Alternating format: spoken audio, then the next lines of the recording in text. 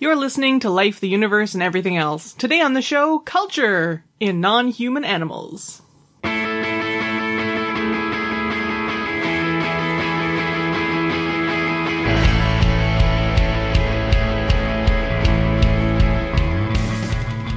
Life, the Universe, and Everything Else explores the intersection of science and society. If you have questions or comments about the show, or you'd like to suggest a topic, you can find us on Twitter or Facebook, or send us an email at lueepodcast@winnipegskeptics.com. Show notes and references can be found at lueepodcast.com.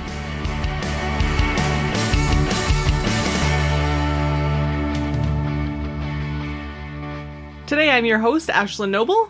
Well, every day I'm Ashlyn Noble, but today I'm your host. And with me today I have Laura Creek-Newman. Hi there. Jem Newman. Hello. And Lauren Bailey. Defining what culture is a tough thing for people to agree on. And it's kind of a big, expansive concept, so what to include or not include is often at the center of debates, especially when we want to expand that definition to include non-human animals. Most people would include things like art museums, dancing, religious beliefs, rituals and traditions, etc., under their definition of culture. So it's hard sometimes to understand how whales or insects might have culture in the sense of ballet or baptisms. So even though it is this huge concept, I'm going to explore some definitions so that we have something to work with when talking about culture in non-human animals. I'm doing my psychology and sociology prep for the MCAT right now, and so I have been thinking about the definition of culture quite a lot. Oh man. Culture, then, defined as the cultivation of bacteria, tissue cells, etc. in an artificial medium containing nutrients. That's the one. Culture, in the words of anthropologist E.B. Tyler, is that complex whole which includes knowledge, belief, art, morals, law, custom, and any other capabilities and habits acquired by man as a member of society. Of course, this guy also believed the idea of a linear progression of human society through cultural stages from savagery to civilization. Ew. Yeah. Obviously, we no longer hold truck with that concept, but some of this definition might still be useful to us. Knowledge, habits, and customs are certainly things that we know that animals have. Let's try the Cambridge English Dictionary, which states that culture is the way of life, especially the general customs and beliefs of a particular group of people at a particular time. Why are you laughing at me? Webster's Dictionary defines culture as. Absolutely. I'm going there. There's so many definitions for this. And I just thought it would be fun to explore some of the many options available to us for defining culture. Like, if you ask, I think, an average person on the street, how do you define culture? I think we would get a lot of, like,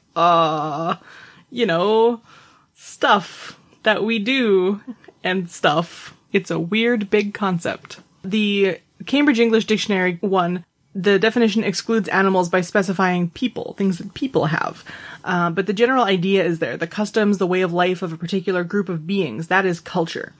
Those things that are not encoded into genetics, but which develop and are passed on socially. It's argued that one of the reasons that humans have come to dominate the planet is because we're able to pass along our culture with high fidelity. So we can use language and our bigger than average brains to pass along not only the cultural behavior, so the thing that we do, but also the whys and the hows, and also the things that we've tried that did not work out so well for us. A lot of non-human animals, pretty much all of them, have a much harder time doing that than we do. So they can pass on some of their knowledge and some of the things that they do, but they would have a harder time explaining the rationale behind it. Quoting from an article by Schofield et al. In Primates, the Journal of Primatology, some disciplines, such as anthropology, archaeology, and psychology, maintain the view that human society occupies a solitary pinnacle in the animal kingdom. This thinking occurs in often cited cases of superlative human achievements, space exploration, modern medical technology, invention of calculus, etc. These cases represent the culmination of the achievements of many persons over multiple generations, each making gradual modifications to the innovative advances that preceded them. That is a lot of big words in a row. What allowed us to get to this place is culture. None of us are born with the genetic information or instinct to do calculus or to fly a rover to Mars. We learn these things through social transmission. Because we learn from those who have been working on these things and are able to improve upon them instead of starting from scratch every time, we've got a recording of what the wind sounds like on another planet, which is pretty amazing. Mm-hmm. But I believe, and I think that my co-host would agree after their extensive research this past week, that humans are not alone in having culture. Currently, many scientists and anthropologists agree that culture should be defined as this process, rather than any particular end product. This process involves the social transmittance of a novel behavior, both among peers and between generations. This behavior is shared by a group of animals, but not necessarily between separate groups of the same species. That last part is really important for research purposes. It's hard to know what things are transmitted through observation and social learning and which represent a cultural element if all animals of a species do the thing. So if we observe different practices in separate groups of animals of the same species, it's much easier to determine that those things are in fact cultural and not a genetic thing or an instinctual thing. From an interview with Barbara King, Chancellor Professor of Anthropology at the College of William and Mary, she says, "It's widely known by now that chimpanzees in West Africa crack open hard-shelled nuts with rock and stone hammers to extract the delicious protein inside, and that chimpanzees in East Africa don't. These East African chimpanzees could do it. They're smart enough. They have the materials at hand. It's just not their way. Similarly, chimpanzees in some places groom each other by clasping hands high above their heads. Others don't. Why? It's not in their genes, and it's not determined by their environments. It's just what these apes learn to do from watching their elders. That's culture. At least that's one arguable definition of culture." Speaking of what these apes learn to do by watching their elders, Huxley never wants to put he'll often be holding a hairbrush or something like that at the table, and he will refuse to give it up because, for supper time or whatever, because he is charging. Which is his word. He thinks charging a phone is just using a phone. So he's using his phone, and he doesn't want anyone else to use his phone, because this hairbrush is his phone. Any slightly rectangular handheld object is his phone, and he is using it. Yeah, he is charging. He sees that at the table, so that's what he wants to do too. Only on one side of the table. Ooh. So one thing I noticed while reading all of these articles and interviews is that offering a definition of culture within the interview or article is unanimous. They will all give some sort of definition so that you can follow along with what they're saying. So I also really like this excerpt from an interview with two whale researchers, Hal Whitehead and Luke Rendell, about their book, The Cultural Lives of Whales and Dolphins, which sounds like something I need to get and read immediately. Quote, "Often, the biggest challenge in identifying culture in wild animals is the learning from others bit. How do we know that animals did or did not learn a behavior from others? It's hard to show definitively without doing things like cross-fostering or rearing in isolation, which are logistically impossible and or ethically dubious for whales and dolphins. However, humpback song is shared. It changes over time, and crucially, those changes are also shared. Whole populations switch songs at the same time. We don't have to do anything but observe it to know that there's no explanation other than learning from others that can account for this." Some scientists dispute that whales, primates, crows, anything other than humans can have culture, because the evidence of a system of symbols is lacking, and they argue that these symbols, which underpin much of human culture and learning, are key to the existence of culture.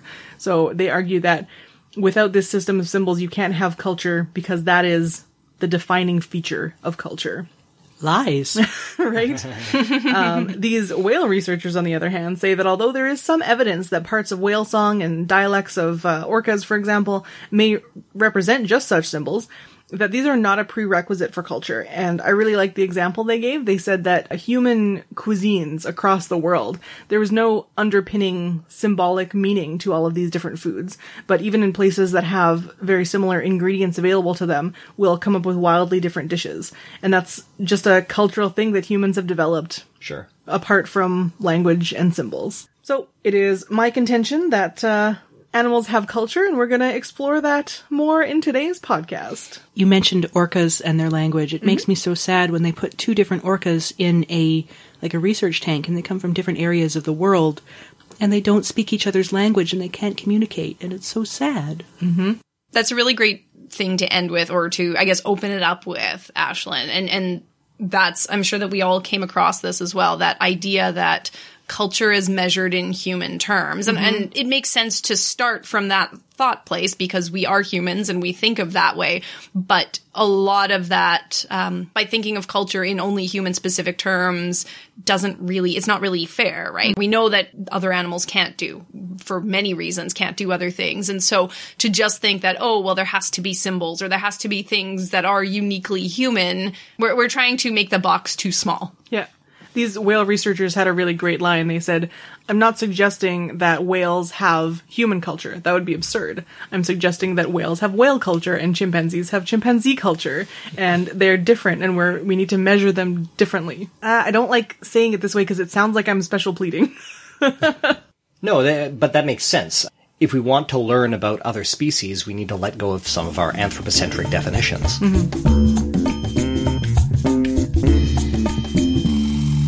We are going to start off today's segments with a discussion of tool use in animals, which is so cool. So that's a really great thing to segue into, because even with tool use, that idea of measuring tool use in non-human animal terms versus in human terms is something that's important to keep in mind, or that you see coming up again and again. It's just like with culture, we think, oh, well, it should be this specific thing, or, they're only using tools if they're doing X, Y, and Z, but we have to look at things a little bit more broadly. So to start off, I want to actually talk about the definition of tool use in animals. One commonly used definition of tool use is to alter the form, position, or condition of another object, another organism, or of the user itself when the user holds or carries the tool during or just prior to use. So they're using another object, a free object generally, and they're manipulating it in some way for some express purpose. That's the general definition of tool use. So that kind of makes sense, right? We can probably think of examples, would be or wouldn't be. But there's actually, of course, because nothing is black and white, there's a lot of gray areas in this of what is actual tool use with things. So, for example, they looking at a group of chimpanzees, they will take some sticks to scratch their backs and that. So they'll find a stick and they'll use it to scratch their back. One group of chimpanzee will do the same thing, but with a vine. So the stick is a free object and they manipulate it. The vine is not technically a free object, but they're using it for an express purpose. So if we're thinking the object has to be free, is it truly tool use? And you might say, okay, well, why does this matter? But then you could say, well, if a fixed object counts for an express purpose, is a cow or a horse in the pasture rubbing against a fence post to scratch itself also using a tool? He's using his little hands. That's what counts. Right. Also, I think the monkeys that use vines are worse monkeys because that doesn't sound very effective. Worse monkeys? Judging much. I am a cultural relativist, apparently. Some cultures are better than others. Yikes. So, do they take one end of each vine and, towel themselves in the... I don't understand how a vine works. I don't know, but my guess would be they see it hanging there and they sort of maneuver it to rub their backs with or whatever it is. No, I don't like it. So this is not sitting well with you, Ashlyn. Vines count. Fences. Right. So this count. is that. Don't know. But see, that's the thing, This is another right? hot dog sandwich. So this is where it starts getting into that gray zone, that where do we define something actually being a tool use and where are they just interacting with their environment in a way that makes sense for them? The hot dog is a tool. And is definitely a sandwich. Yes, of course. Of course it's a sandwich. Is it It's not even sandwich? food. Yeah. So is a pierogi. What? A pierogi is dumpling. Yes, a pierogi is definitely a dumpling. It's a subtype of sandwich. No, Jem, stop. We found our next topic, ladies and gentlemen. What category does this food fall into? Be a giant quiz. For an hour. Everyone will be wrong. Exactly. Also a sandwich? Matryoshka dolls. Oh my God. That's not even food. Like, Not if you don't try hard enough. Cold cereal is clearly a soup. I agree with that one. Something But I hate myself. no, cold cereal is not a soup. Hot cereal, I would say, is probably more of a soup. Although it's really more of a stew. Porridge is a stew. Yes, because things are melded together for express purpose, whereas cereal is really just holding your, or milk is really just holding your cereal. Milk is like a thing. Yes, but what happens? No, Laura, after you finish eating all the particulate in the cereal, isn't that then a soup? It has been melded. But see, now we're talking about different things. If you're talking about a bowl of cereal, that itself is not a soup. If you really want to look at that milk... But no, that's more of an infusion at that point. It's like taking the tea. Minestrone is We just did this podcast instead. This is fun. Okay, let me finish talking briefly about tools in animals. The gray areas are really there, and determining whether or not the animal is just interacting with its environment, and then we have to say, okay, well, did this animal actually just adapt for this environment, or did evolution, provide for this, for living in this kind of environment? So then are they really using a tool? Sorry. And I feel like that's a good place for the whole, does every animal of this species do this, or only the ones in this particular area?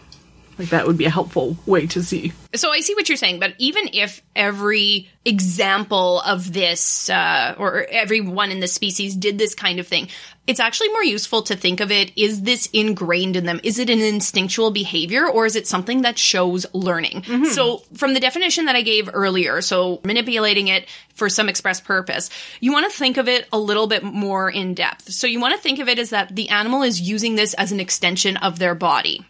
So they're not just hiding under a leaf, or, they're not just doing something because that's the environment in which they live and it makes sense, but they're expressly using it as an extension of their body.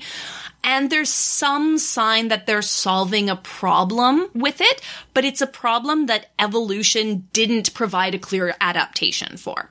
A couple examples of this, where the one where it's instinctual or habitual, and then probably, it's what the animal does, but probably not actually their culture per se. It's just part of how they interact in the environment, would be something like the archer fish. So this is a type of fish. It eats insects from above the water. And what it does is it squirts a jet of water to knock out the insects and then eats them. Some people, so cool. Or some will claim that that's tool use. They're using the water in which they live as a tool. But that's just how they hunt, right? They're not thinking about this. This isn't something that they are, as far as we know, adapting to. That's just how they hunt. That is what it is. So that would be non-tool use, really. But a different example would be that classic chimpanzee example, where this would be the example for a lot of primates and apes, where they'll use some kind of a stick or a piece of grass or something to use it to hunt for bugs. They'll poke it into ant mounds or termite mounds or something to draw out the creatures. So they're using that stick as an extension of their body for an express purpose there. At some point, they figured it out. So that helps a little bit to think about it. Now, we'll add an extra layer in there. There are some categories where they call it proto-tool use. So they'll say, yep, this is not just how the creature interacts in the world, but it's not truly tool use because there isn't that sort of learning or cognitive problem solving that's happening with it. So a good example of this, or one that often comes up, is the sea otter. So, or, those lovable sea otters, right? What they do is they carry a rock with them all the time. They generally keep it in the same little arm pouch that they have. And then they put it on their chest and they smash mollusks and that against it to open it up. This, while it is a bit of a tool use per se, it's more of a repetitive instinctual behavior. That's just how they all interact in that environment. So that would be a really good example of, this is just all otters do that. All sea otters do that. Oh, but that is super wacky to me that's not tool use though, because that rock is clearly a tool. It is, but it would be a little bit different if some otters, or if all otters, then took a second rock and used that. Because what they're doing is they put the rock on their chest and then they put the shell, smash the shell into the rock. If they took a second rock and, sandwiched the shell in between it, that would probably be more tool use. And it would also be a sandwich. Thank you for that. It definitely seems like it is tool use. It's just not necessarily, cultural right. tool use. So that's why they call it proto-tool use. Sure. That, it's acknowledging they're using free objects for a specific purpose, but there isn't more of that additional learning in with it, as far as we can tell. And of course, observing animals in the wild, we do as best as we can, and things evolve over long periods of time, and we've only been watching animals for a very, very short period of time, so we don't actually know how these things are evolving and that.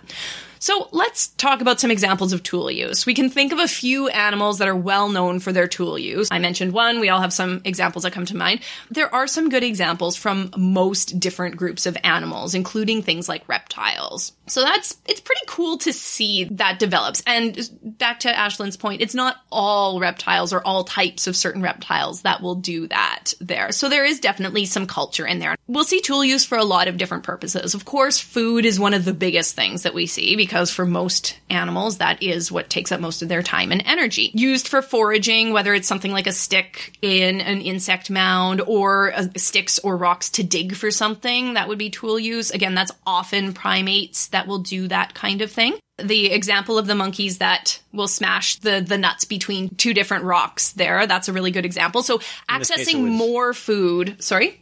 In this case, it was apes, actually, not monkeys. Oh, sorry. The example I was reading was actually monkeys. Oh, really? So, yeah, capuchin monkeys. Some varieties of capuchin monkeys are well known to do that. Okay, I read the most bizarre thing when I was researching this, and I couldn't access the article to get more information about it, but apparently capuchin monkeys developed this weird habit starting from just a group of small individuals where they would poke each other in the eyeball with their sharp, pointy fingernails, just for fun, apparently. And this was a fad that spread throughout capuchin monkeys. It was like a freaking YouTube challenge.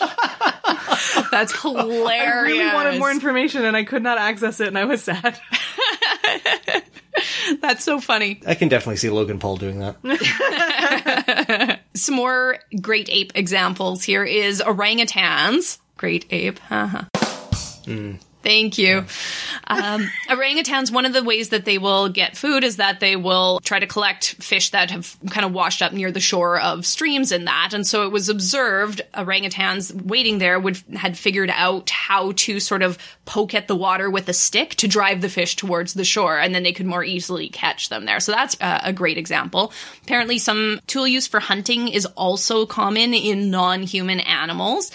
Jem, I'm sure we'll talk about some primate examples, but one that I found was really interesting is actually some varieties of crocodiles and alligators will use sticks as a bit of an attractant for their prey. So what they'll do is they'll go to waterways where certain types of birds are going to be nesting, and they'll rest little sticks on their snouts and wait in the water. And then when the bird comes, they catch them there, but they only do it at the time of year when those birds are nesting. They don't do it at other types of years. So that's really neat because one, they somehow get sticks on their snout, which is really cool. Have you seen where their legs are? Like, that's so cool. And two, like, they're laying in wait for that, but they know when the birds are going to be there. So they've learned another creature's culture, which is pretty cool. So that's a really great example that I hadn't heard of again.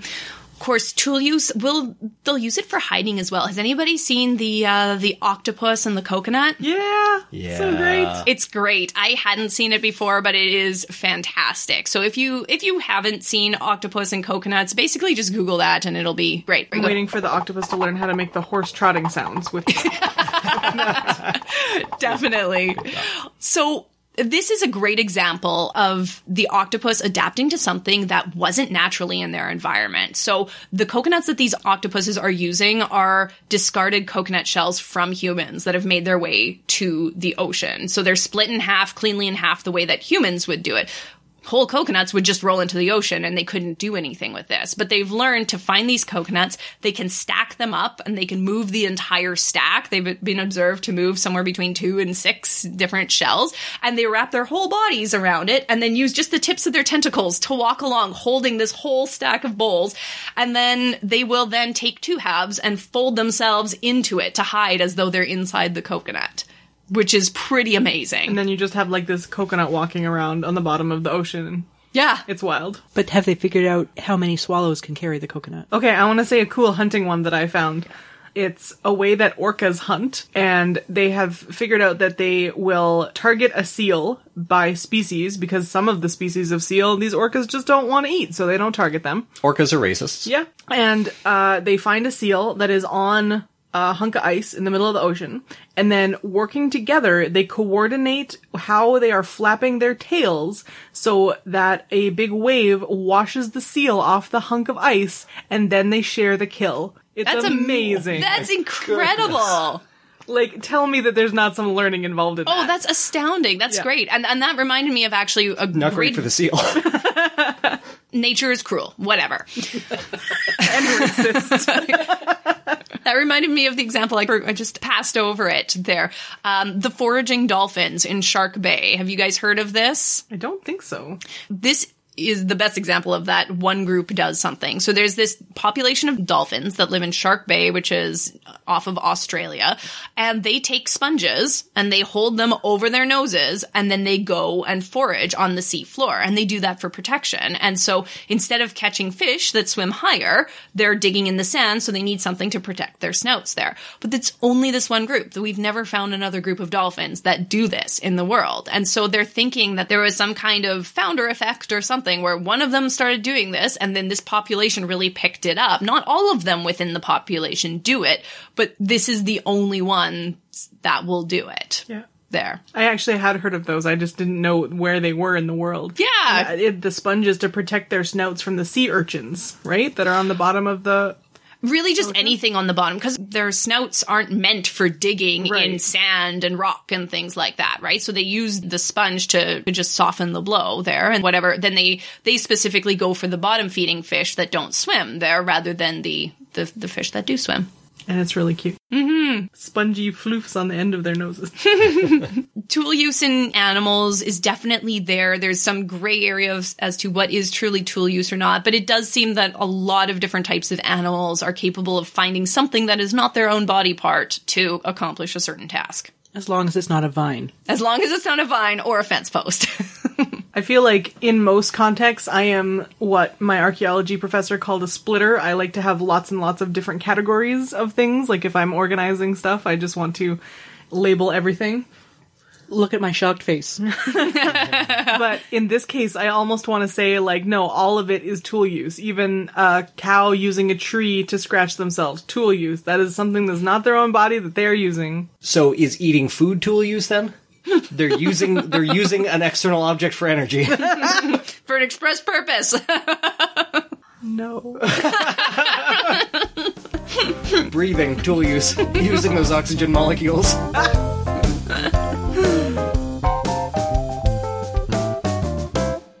So, in the interest of not having Jem end the show with a bummer story, we're going to have Jem tell us about chimp culture next.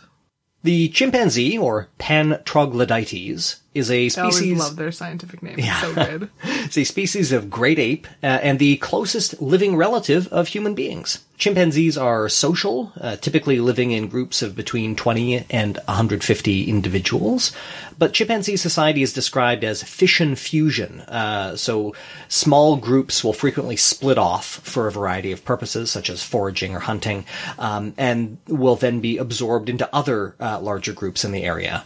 So the chimpanzee groups are quite fluid. As Ashlyn discussed in her intro, when we're talking about culture in non-human animals, we're talking about behavioral traditions that are passed from generation to generation by learning and imitation rather than by genetic inheritance. And as we discussed, if a particular behavior is observed in one wild group of animals, chimpanzees in this case, but not another genetically similar group in a different area, that's a clue that the behavior is probably cultural rather than instinctive. So I want to start by talking about some examples of culture that have been observed in chimps. During her decades-long research project into the chimpanzees of Gombe, Jane Goodall observed chimps engaging in a variety of behavior patterns that exhibited significant cultural variation. This included nest building, grooming practices, courtship rituals, and even what has been described as a rain dance. No.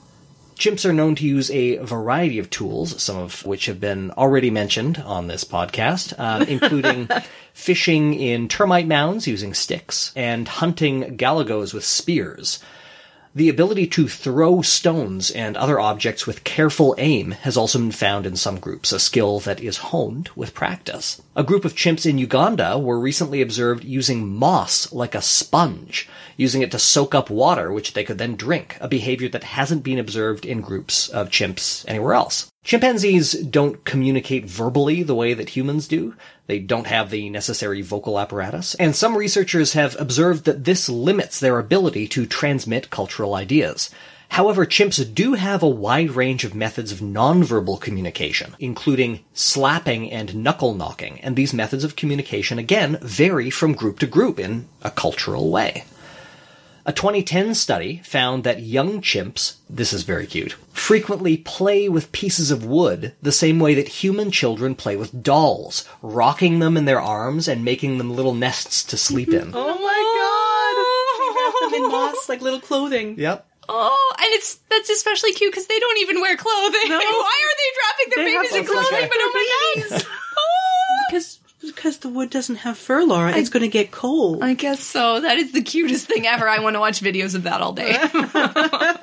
In 2016, New Scientist reported on a study that purported to show ritualistic, perhaps even proto-religious behavior in chimpanzees.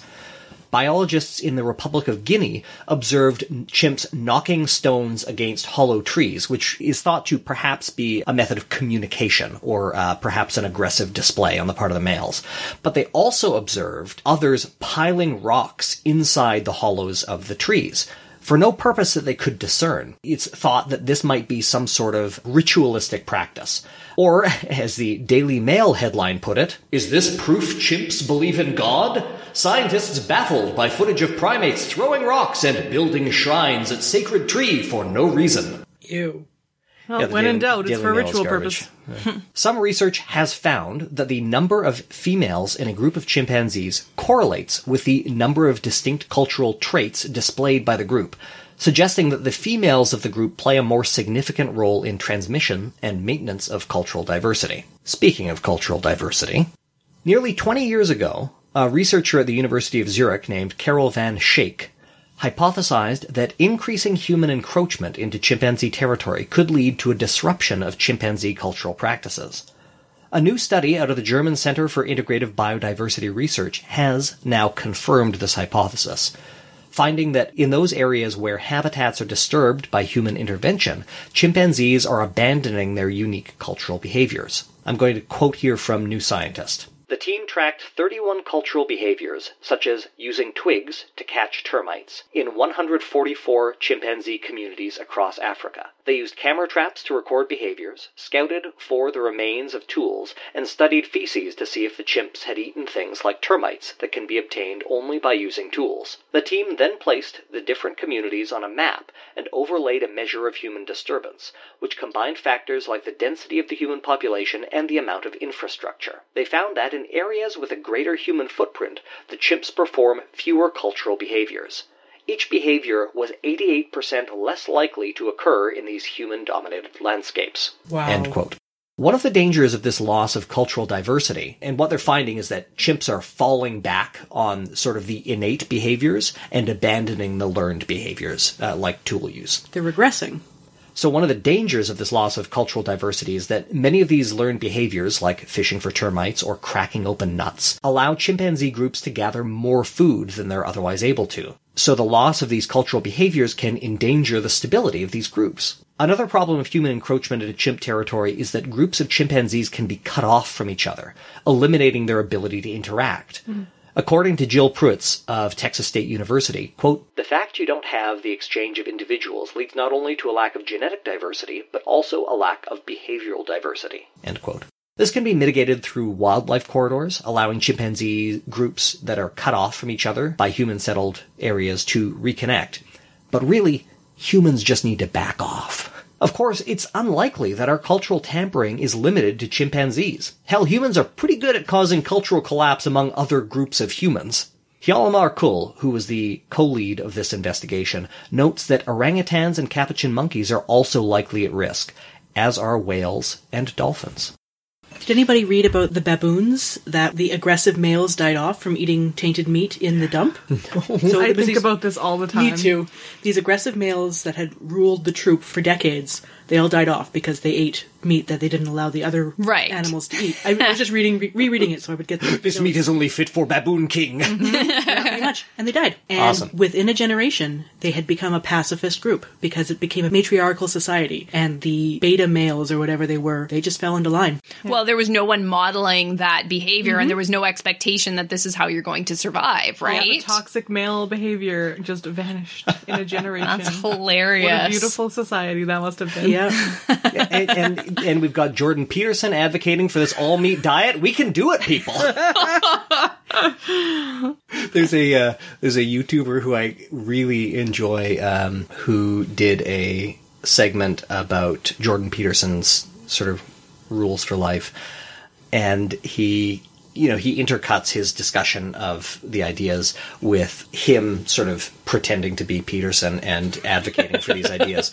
And the last part, it's him as Peterson going through this, and he just slowly transitions into why are there so many songs about rainbows? I thought you were going to talk because his voice, Jordan Peterson's voice, if you've ever heard him, sounds so much like Kermit the Frog. It is uncanny. Ugh. It is very funny. Maybe that's at the root of some of his problems. It has made me hate the Muppets. No, not really. And rainbows have nothing to hide.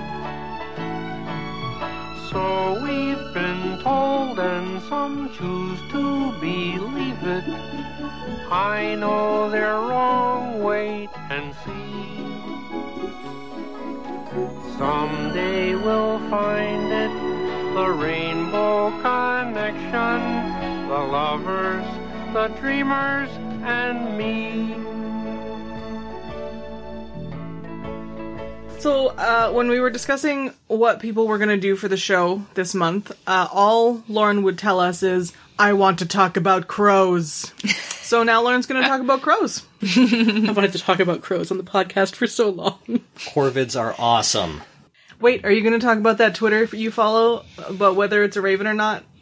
Well, that's one thing that Dr. Kaylee Swift posts is a picture saying crow or no. Okay. It's one of the games she does on her Twitter. I'm not going to be talking about that. Okay, I want to talk about this.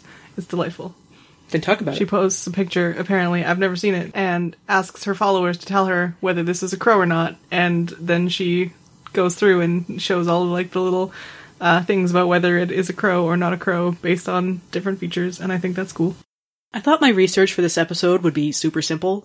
I would rewatch 1994's The Crow, and study the main character's aesthetic, and feel bad about Brandon Lee's death, and then spew the info back like I had pretended to read the book.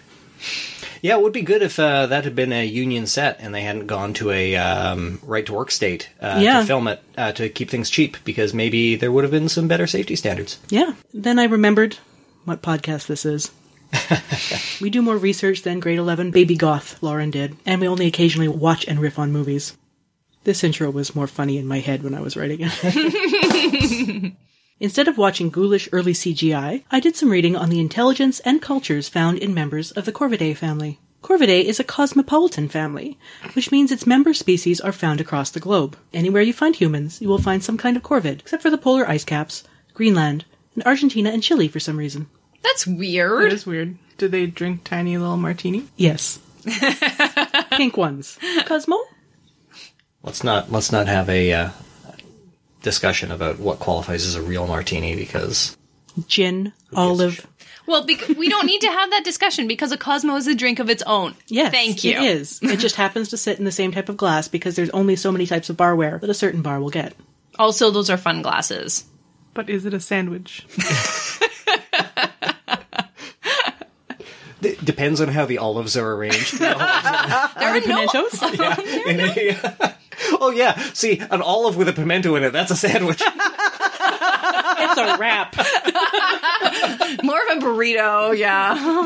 Is a burrito a sandwich? Of course. Yes. It's also a dumpling. Nope, because it's not sealed. Nope. Does that So you've make never this- had a mission burrito? Is that the one with the fries? No, a mission No, burrito is it's like the- like the big ones, like Chipotle, you know, the restaurant that gives everybody. Still not sealed. Well, No, not sealed. Would this bread that you made tonight with the rolling up bread, would that count as a sandwich? Absolutely. yeah, of No course. way. There's stuff inside bread. It's a sandwich. No, because this is an integral part of the bread. It is different. It needs to be, just like tool use has to be a separate object used for an express purpose. Good to actually tie this back to our show, Laura. Well done. Okay, so Chocolate cherry bread is not a sandwich. you're saying really a good, though. pizza pop isn't a sandwich. It's a It's a dumpling. pierogi. Well, yeah, like how does calzone fit in there? It's more of a dumpling, but not like it, Okay, I think it's going to have to fall You take your in pizza slice and you dumpling fold it in half, category. it becomes a sandwich. No, A pizza is an open-faced sandwich. You have to blot the grease off of it first, Jam. So, Cosmo birds. they live everywhere except Argentina and Chile for some weird And reason. Greenland. Oh, and Greenland makes sense. Argentina and Yeah, Chile why would don't. you live in Greenland? Argentina and Chile are connected to other countries that presumably have corvids, though. So what's going on? It's There's weird. a mountain range there, though, right? That might That's help. around Peru. Okay. But no, like Chile. Well, Chile goes along the coast. All I can think of is that there's some other, especially in Chile, like not shorebird, but like seabird that just took that competes them? territory Yeah. and just didn't. I'm just looking at the map that No, I was that's- given on Wikipedia. That's fine, but what a weird thing to. Okay, go on. It's like, how did the rats know not to enter Alberta? Well, They there was don't, also that's this bullshit. thing about a certain type of vulture it was in Spain and Portugal. And one country allows farmers to take away carcasses so the vultures can't feed on them. So they only stay on the Spanish side of the border because then they can, go after the carcasses in the field. Wait, on the other side of the border, farmers are not allowed to remove... They don't have to remove carcasses out of their field. Oh, okay. So, I thought there was like on a the one ban. side they have to, on the other side it's up to them. And the natural order of things was to leave the carcasses for these vultures. And since you can't get them on the other side of the border, there is a harsh stop between why they don't go between the two countries. Learning. So that's not culture, that is interacting with their environment. Yeah. But back to the Corvidae family. What are some Corvidae species, folks? I'm not going to give you crow. Raven. Okay, raven. I think that's all I know. Magpie? Yes. Okay. There's also the rook, the jackdaw, all of the jay family. Yeah. The Oh, tree- like blue jays too? Yeah, blue Oh, jays I and gray didn't jays. know that. Tree pies, which are like magpies, but Tree they're... pies. Yes. Also a type of sandwich. What would that be? Sorry, Lauren, go ahead. I just want to do the sandwich cast. It's a leaf and a nut and a leaf. Tree pie. We gotta bake it, but yeah. So the package that Totoro gives May and Satsuki, is that a dumpling?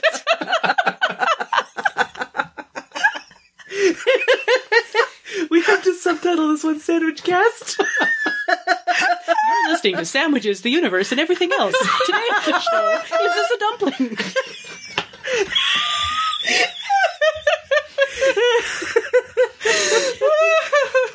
Anyway. Okay, tree pies. Cool. Pies. Crow, raven, rook, jackdaw, jay, magpie, tree pie, cho, and nutcracker. Those are all the Corvidae.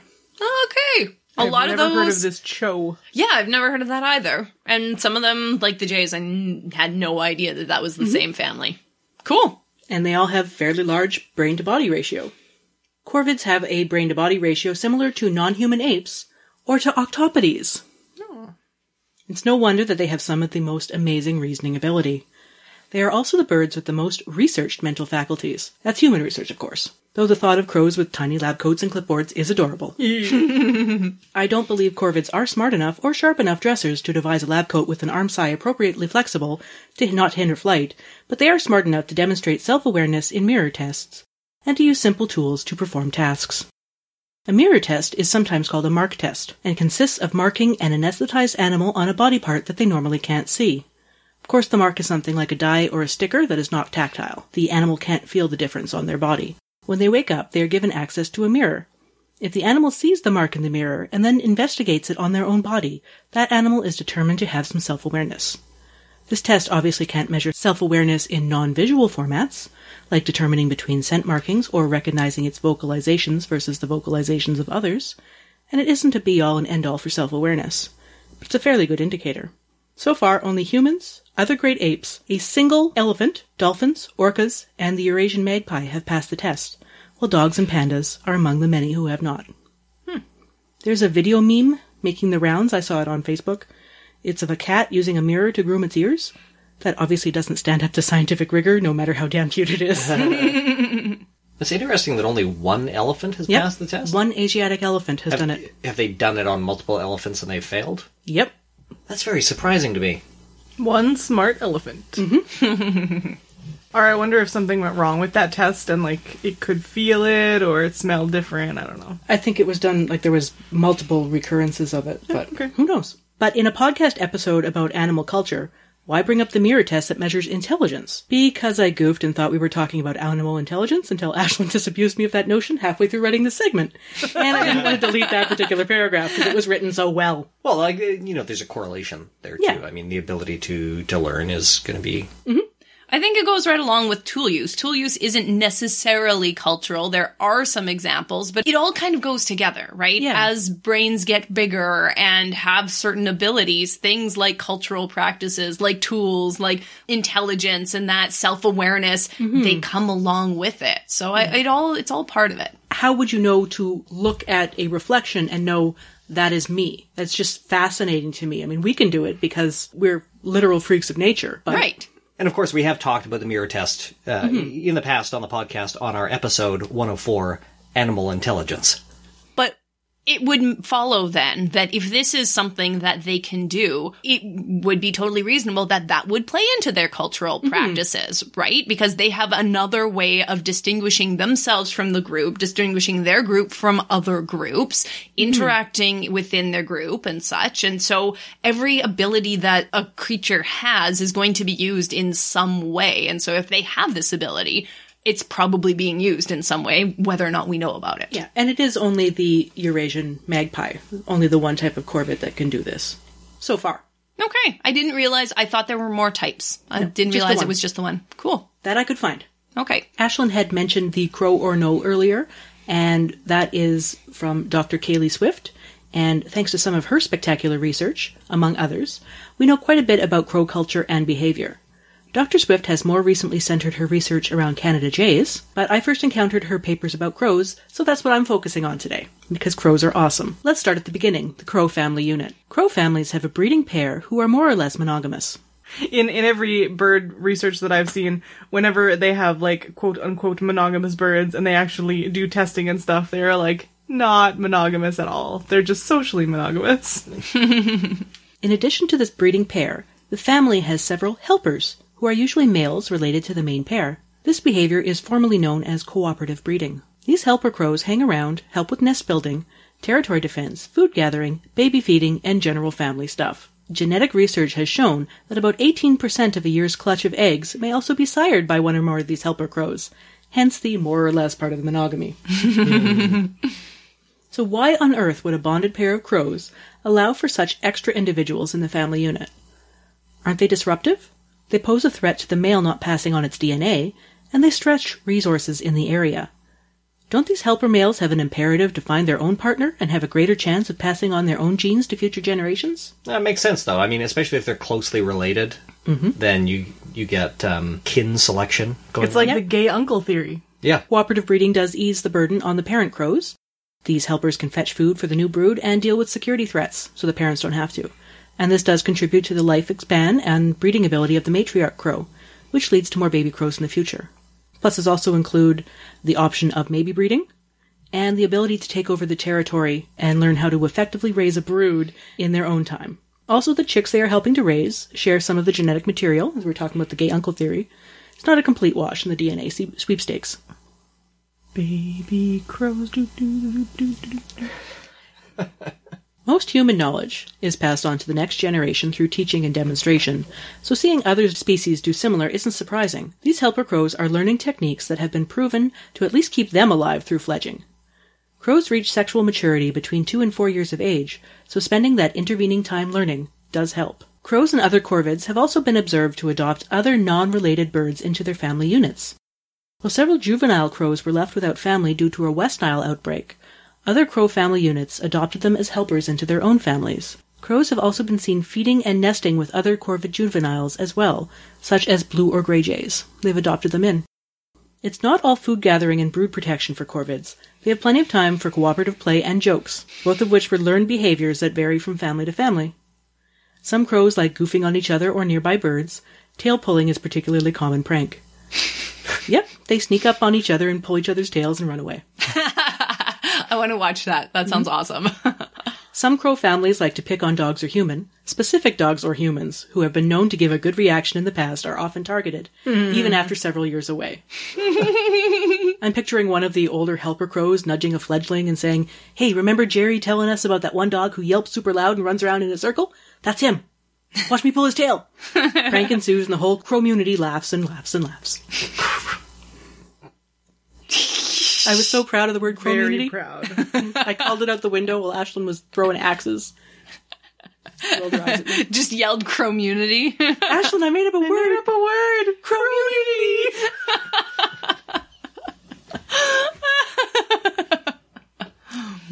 Crows can use their talent for mimicry to also joke with other species around them.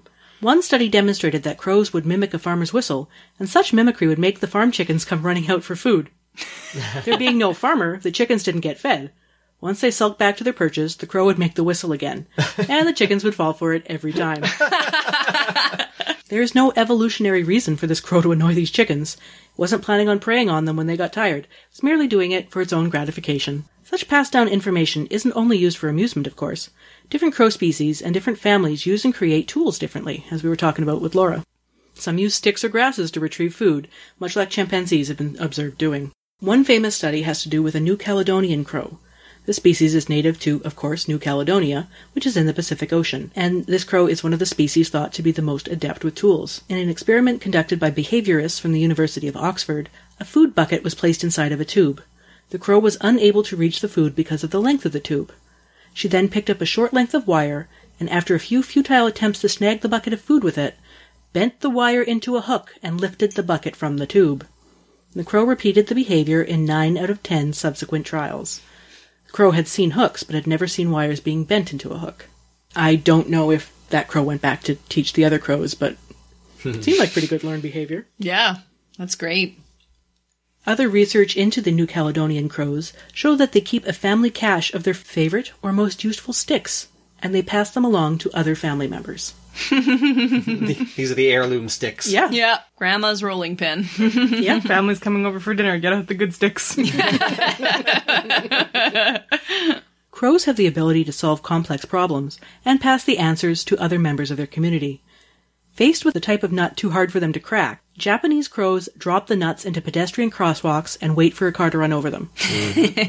Once the way is clear, they drop down and grab their snack. Not only have they figured out how to use cars as nutcrackers, but they've figured out how to wait for the light to change to safely time their removal. Again, this behavior is taught to the rest of the family, and other crows pick it up from watching. And we don't see this in anywhere except where these crows have learned it. That's amazing. Everyone's read the research about crow gifting, right? Yes, there's one of those memes is going around on social media right now. Our listeners might not be familiar. Oh, yeah. Well, researchers found that, this is not super common. There have been instances of corvids giving gifts, mostly in urban areas. And this is gifts to humans. We don't know about their gifting to each other. There was a child in Seattle who made a habit of feeding the crows that would visit their yard. The crows started leaving small items for the child in the feeder after they had finished their meals. The gifts were either shiny or small edible animals, because that's what crows like. And a former roommate of ours had read about this and tried feeding our neighborhood crows to get them to like him, and it didn't work out so well in our yard, so he tried further down the street, which is closer to where the crows were roosting. This also didn't work because the neighbor who lived there caught him feeding the crows and made him clean up the lawn and chased him away. University of Colorado Boulder professor Dr. Mark Beckhoff, he worked with Goodall in the chimpanzee projects. He's also studied corvids and described them performing various rituals to honor their dead. In one study, Beckhoff observed magpies gently prodding a dead magpie with their beaks before retrieving grass and laying it near the deceased. There are many people who recounted also seeing this sort of service take place in other corvids such as crows and ravens. As far as we can determine, these funerals are a teaching moment for the crow family. Dr. Swift's published research on this topic involved feeding crows and measuring their timed food response to either a dead crow, or a dead crow with a human nearby, or with a dead crow and a hawk and a human nearby. If the danger was perceived to be greater, like with a hawk and a human, crows preferred to eat in larger groups and take longer time eating the food, being more wary of the threat around them. Again, this information was passed through the family unit and among larger roosting groups, so that more crows became wary of the dangers of a specific testing area than those who were the initial contacts.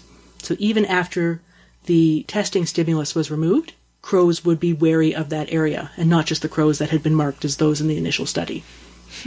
That's a very high-level look at the research, of course, and for more information on this fascinating study, I do suggest our listeners take a read through Dr. Swift's site, which is corvidresearch.blog. We look at animal intelligence and culture through a human lens. We can't help it. We assign higher values to the intelligence and culture of creatures that behave and think like humans do. Even with this caveat, crows and other corvids rank pretty high on the list. They are funny, smart, thoughtful, caring family creatures, and they are worthy of respect and curiosity. You can be damn sure they are curious about us featherless bipeds, too. What are we talking about next month, Jeff? Next month, we are going to be talking about common questions. So we're all going to take a few of the most common questions we can find on Google, and we're going to try to answer them. I'm scared. As you should be. No. You will be. You will be. Want to talk about sandwiches? Sandwiches are beautiful, sandwiches are fine. I like sandwiches, I eat them all the time. It's Fred Penner from Supper, and I eat them for lunch. And only one of the type of sandwiches that he mentions is not vegetarian, so... Is lasagna a sandwich? No, that's a casserole. Why couldn't a casserole also be a sandwich? Well, it doesn't use bread or a bread product. Pasta's not a bread. Of course it is. It's a flatbread. No, it's not. No, Unleavened bread. No, not even close. Nope. What about cannoli? No, still a pasta, still a casserole. Well, that's cannelloni. Oh, cannoli. Well, that's a Cannolis dessert, are sorry. also, yeah. It's a dessert sandwich. It's a pasta. Nope. No, it's not. Oreos. It's a literal It's sandwich literally cookie. a sandwich cookie. I wanted to know if there was But gonna it be is some a cookie controversial experience. first, sandwich second. Well, you even literally just said there's sandwich cookie, which makes it a sandwich first. What about those horrible peanut butter sandwich cookies? Which ones? There's Oh, like the pirate ones? Yeah, I like those. So bad. I don't... Like, I mean, I like They're them as much as cookies. you can like any packaged cookie, which is, you know, they all suck, but... Cannoli's probably more of a cookie than it is a sandwich. Is it a sandwich cookie, though? No, it wraps around a filling. It's a burrito cookie. All right. Well, thank you all for listening to this ridiculous episode of Life, the Universe, and everything else. I hope you've learned some things about sandwiches and also about culture in non-human animals. And about the fact that we have bad opinions about sandwiches. And we have no culture. Good night, everyone. Good night. Good night.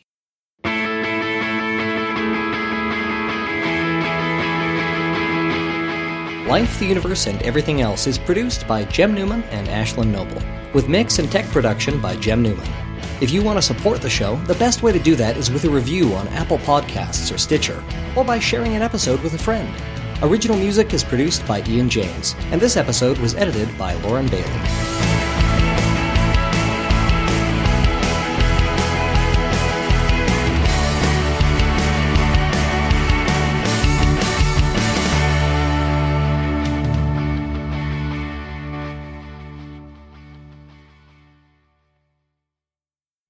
Life. Don't talk to me about life. I love the fact that you added non-human animals. It's one of my pet peeves. So good. I am gonna say animals several times in this thing without qualifying it. So, some scientists. Oh, that's the end of the quote. I should change voices for the next thing.